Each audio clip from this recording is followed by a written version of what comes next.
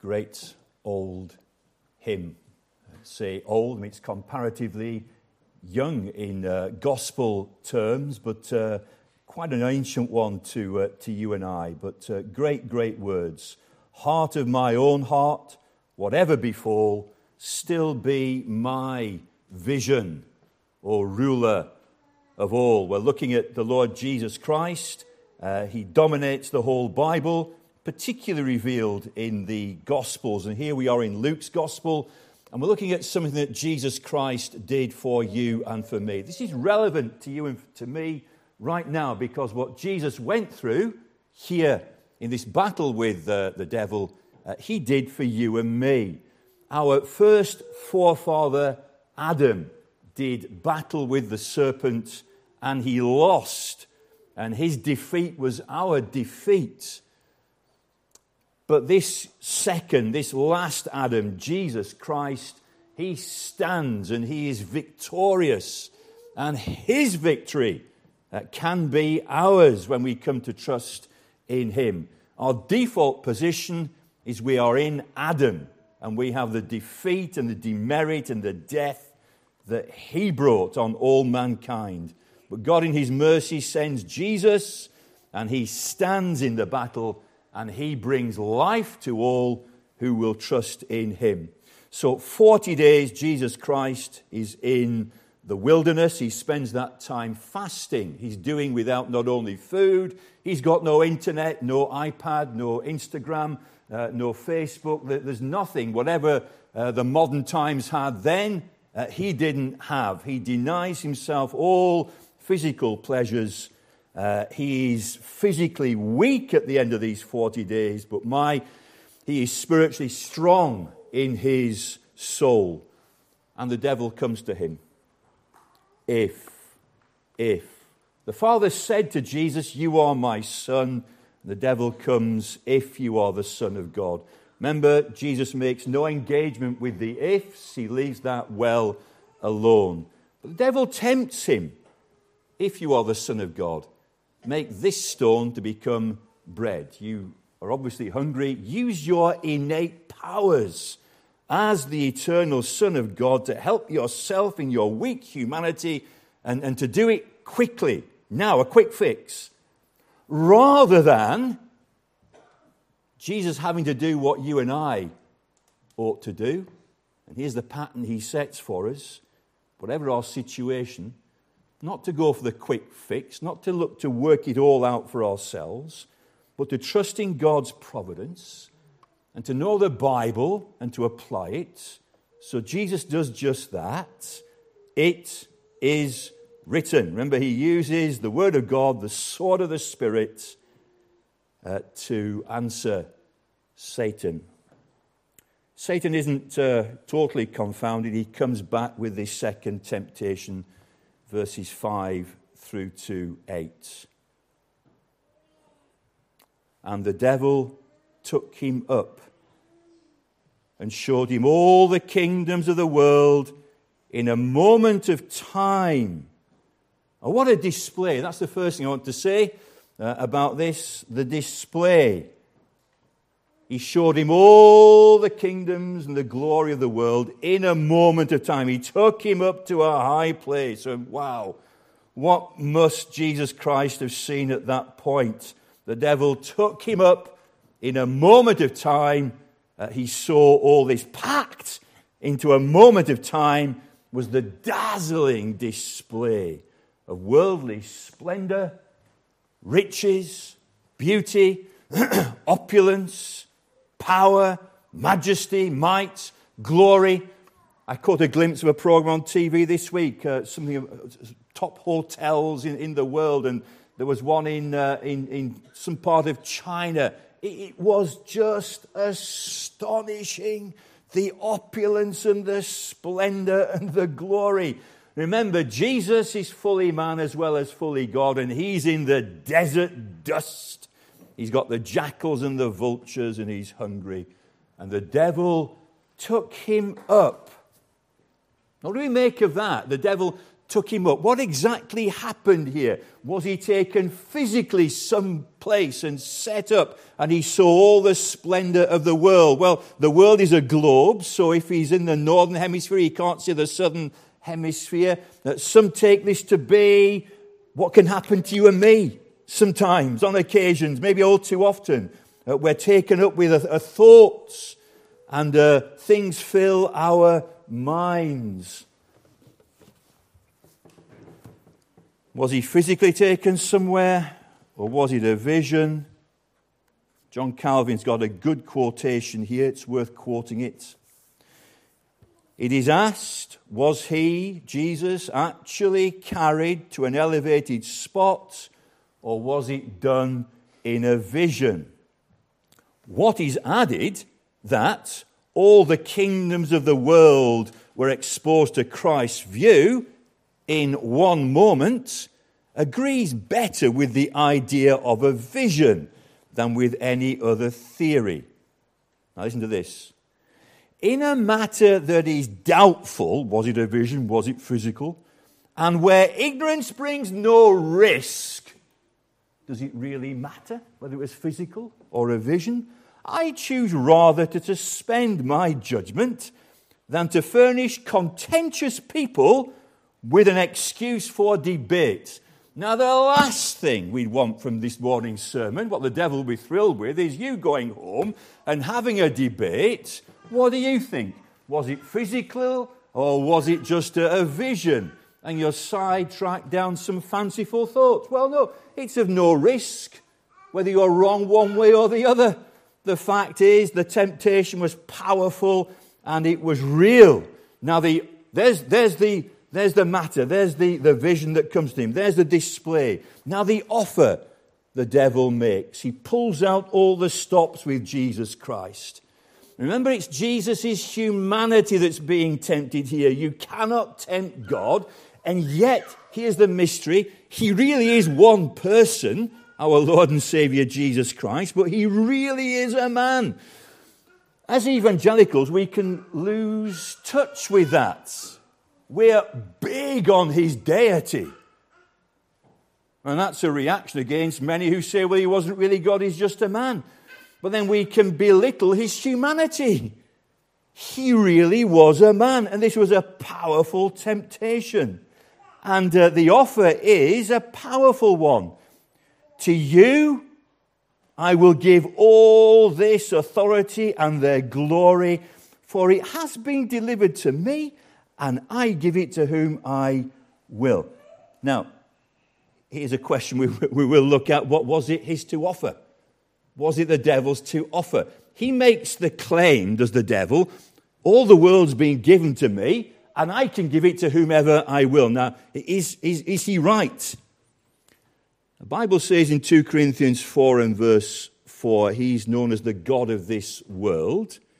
In Ephesians 2 and verse 3, he's the prince of the power of the air. In John 12:31, 14:31, John 5:19, he's known as the ruler of this world. And yet, here is the devil speaking and addressing Jesus Christ. And Jesus is the creator of the heavens and the earth. He is the one speaking in Genesis chapter 1. Remember the devil saying, it's all mine, I can give it to who I will. You just bow down to me and I'll give it to you. Who's he speaking to? The creator. I made it, Jesus can say. I'm the one speaking in Genesis chapter 1.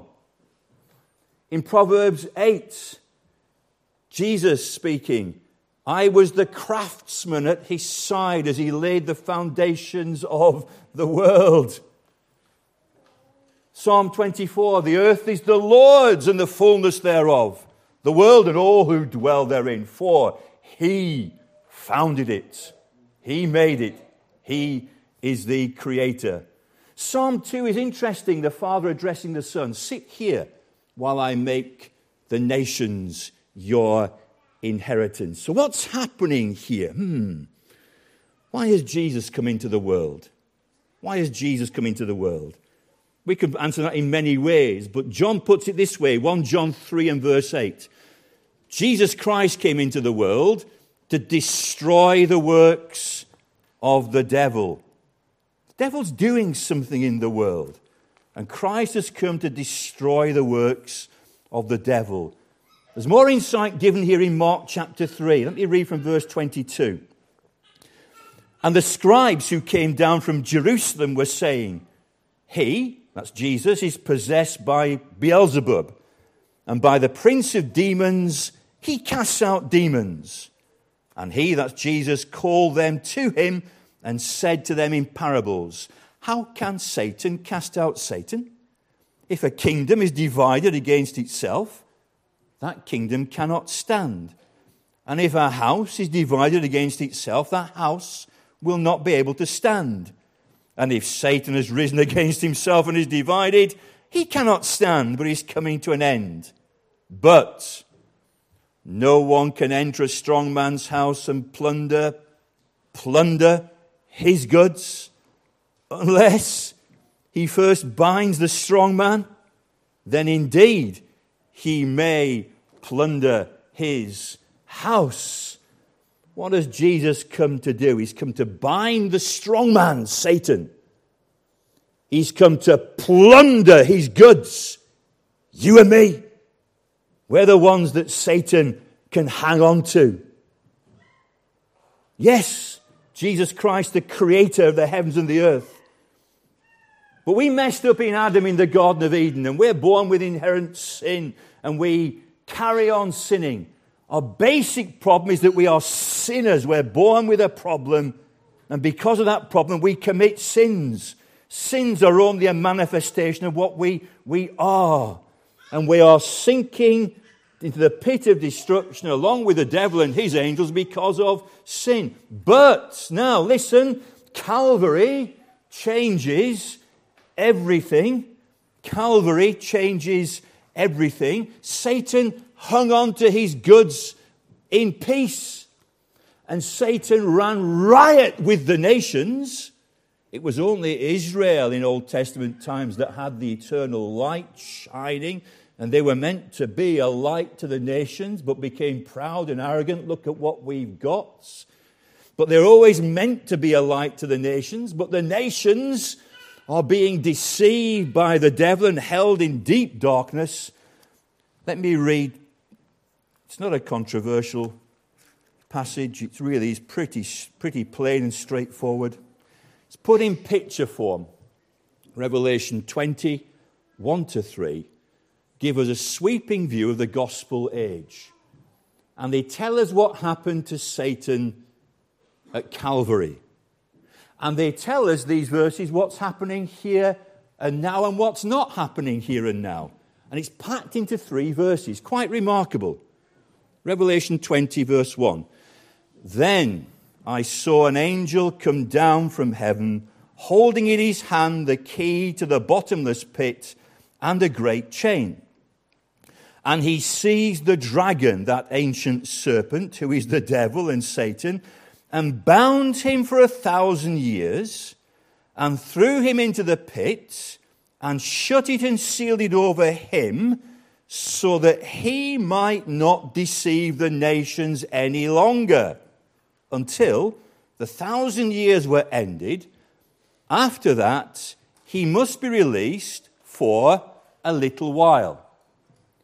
Satan holding sway, deceiving the nations. There's a light in Israel. They're meant to be a light to the nations. They keep it pretty much to themselves. Calvary happens. Jesus Christ died for the sins of mankind. Up from the grave he arose with a mighty triumph over his foes. Symbolically at that point, Satan is bound and chained and thrown into a pit that's sealed over for 1,000 years. The 1,000 years is symbolic of the gospel age. And what can Satan no longer do? Thank God, he can no longer deceive the nations. And the light has gone into the whole world. And so, 2,000 miles away from Israel, I can stand here and preach the eternal gospel. It's being preached in America, Africa, Korea, China, Myanmar. It's being preached the whole world over. Why? Because he's been bound for 1,000 years. and his goods are being plundered. And I was plundered in August 1976. My friend, when were you plundered from his stronghold? And only possible because of what Jesus Christ did on Calvary. Of course, towards the end, there's a little hint here, towards the end, he's going to have another little mini season. What devastation will that cause, and what persecutions might come? And how do we tie that in with what I'm saying about Israel on Sunday nights? And we're coming to that climactic verse tonight. And so all Israel will be saved. And that's because Jesus was victorious on Calvary. But that's for 5 o'clock this evening. Because of what Jesus Christ did at the resurrection, he can say, all power and authority has been given to me. Therefore, go and make the gospel known to all nations. Philippians 2, because he humbled himself, even to death on the cross, therefore he has been highly exalted. What has Jesus done? He's disarmed the strong man. And his accusations against you and me can no longer stick. Call yourself a Christian. We thought about this last Sunday. I don't call myself a Christian. He calls me a Christian. And I stand not in my own merits, but in the merits of Jesus Christ. Oh, he has been bound. He deceives the nations no longer. Was it his to offer? Oh, if Satan could have distracted Jesus Christ. He goes for his weak humanity, and yet he doesn't sin. He wants to distract him. He wants to dazzle him. He offers him the world, but the world is not enough. Cannot tempt Jesus Christ. How about you and me? The Bible's littered with failures and wreckage of men who once ran well. Achan was at the Battle of Jericho. Don't touch any of the goods he puts in his own tent. I'll tell you what he puts in his own tent. I read it again this morning. He saw a beautiful cloak from Shinar, and some gold and some silver. And so despite the ban, he took the beautiful cloak. Maybe it was a lovely leather jacket he'd been fancying for quite some time. He took it and he buried it in his tent. And the army knew a great defeat. And Achan is judged. Gehazi, remember him? Elisha's servant. Elisha heals Naaman from his leprosy. And Naaman's so grateful. Oh, what can I give you? Keep your goods for yourself. I will take nothing from you. But his servant Gehazi runs after Naaman. Oh, and he gives a lie. We've had some prophets come and they haven't got any clothes. They need a couple of sets of clothes and a bit of silver for them. Of course, says Naaman. And again, dazzled clothing. You know, who's a designer label? You've got to have the latest labels and things. Is that important? A little Primark. Peacocks, Primark. It's Asda, George. What labels really? But Gehazi, no, he's got to have these things. And he gets the leprosy that had left Naaman. Demas, a servant of the living God, and ran well for quite some time with Paul. Interestingly, the name Demas means popular. Hey, Mr. Popular, he was a likable character.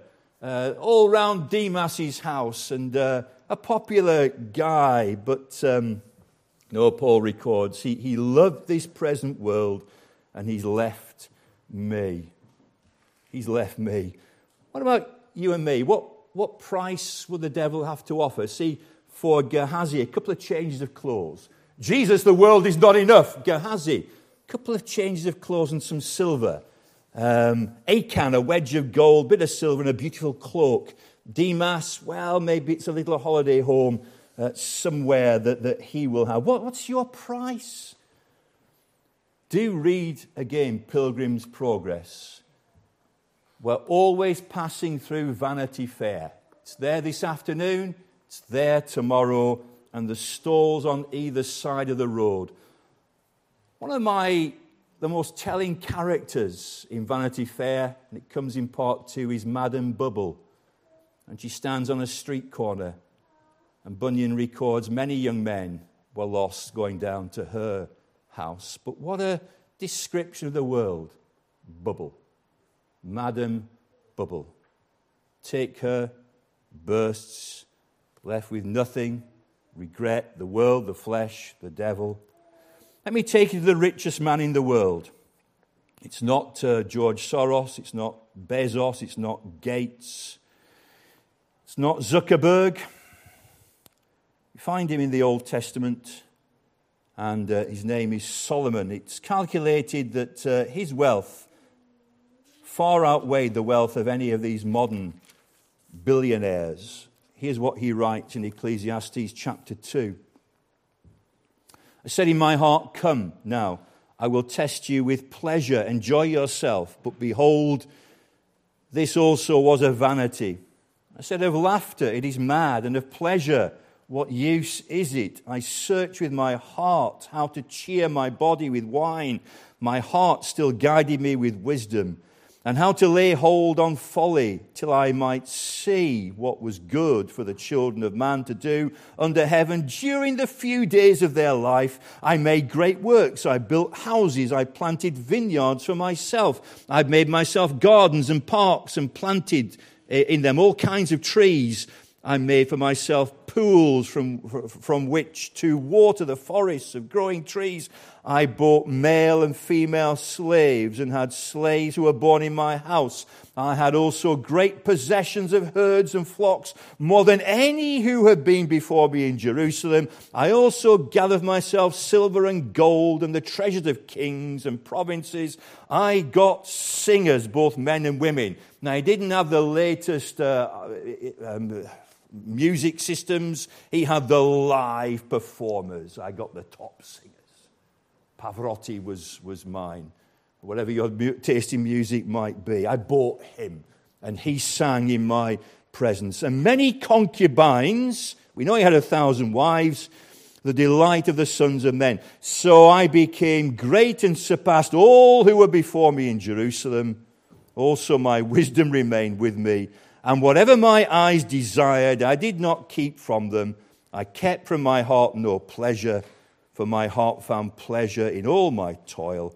And this was my reward for my toil. Then I considered all that my hands had done, and the toil I had expended in doing it. And behold, all was vanity and a striving after the wind, and there was nothing to be gained under the sun. Empty. He had it all. The price, the devil tells Jesus what the price is. It's a very simple one. Here's what he had to do. It's all Jesus had to do. Just a nod in his direction.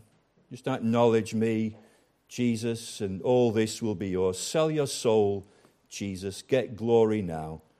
Easy power. Bypass the horror of the cross. You worship me. You give me a nod, genuflection. It's all I want. So simple, isn't it? You and I could pay that price. Just a nod. Just give him your heart. Give him your hearts. Bypass all the horrors of this narrow Christian life, and all the world will be yours. Now listen, he's selling Jesus what Jesus had already. He is the King of the universe. He sells to Adam and Eve what they had already. You'll be like God. They were like God already. Us.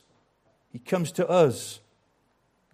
What will he offer to you today? Don't sell. The world is not enough. The reply from Jesus in conclusion is wonderful. We used the spin bowler analogy last week, and this ball from the devil is right on the wickets. Will it spin right, left? Will it go high? Will it stay low? Will it skid on? But it's on target. He must play the ball, must Jesus. Is he going to go forward and smother the spin? Will he step back? It's a powerful temptation. Jesus' response, simple, clear, and accurate. It is written. He uses the Bible. Let's emphasize it again. You need to know the Bible well. 2 services on a Sunday. It's not a lot. I mean, how many box sets have you watched recently? Jill and I are just loving box sets, and we've done all sorts of these crime drama series. Time for them. Time for 2 services. Time for a midweek. What time for a midweek? Have we got time for fellowship together? Time to read your Bible day by day. Let the word of Christ dwell in you richly. This is our only attack weapon. And Jesus uses the word of God. Deuteronomy 6 and verse 13. You shall worship the Lord your God, and him only shall you serve. I bow only to the living God. To do his will is my desire, whatever the cost might be to me here and now. However hard that might be, I will follow after him. So let's conclude for ourselves this morning, us. Now listen now, for me, for you, the devil will make constant offers. Jesus is very clear. He says to you again this morning, what shall it profit a man if he should gain the whole world and yet lose his soul? One of the most graphic things I ever heard, and I've repeated it a few times, was at the millennium, 1000 AD, not 2000, 1000 AD, the then Emperor Otto opened up the tomb of Charlemagne, who died 150 years previously. And Charlemagne was buried in all his regalia, sat on a throne with a Bible open on his lap and a finger pointing at Mark chapter 8 and verse 34. And when they opened up the tomb, Charlemagne was still there in all his regalia, of course just a skeleton now, but the bony finger still pointing at Mark chapter 8. What does it profit a man if he shall gain the whole world as Charlemagne did and yet lose his soul? Set the Lord always before you. Worship and serve only him. Look to Jesus, the author and the finisher of your salvation. And let me conclude this service with that second most wonderful statement I've ever heard in 45 years as a Christian from Ignatius. Ignatius in the 2nd century wrote this: let none but Christ dazzle you. And going back to the hymn we had before the sermon, be thou my vision, O Lord of my heart. Riches I heed not, nor man's empty praise. Let's pray, shall we? Father, thank you for this brief time in your word. We thank you for the gospel. Pray we'd embrace it, perhaps for the first time this morning, to see that Jesus died for my sins. What a relief to know I'm forgiven. If we are forgiven, help us to stay close to Jesus and to keep him as our vision. To God be the glory, we pray. Amen.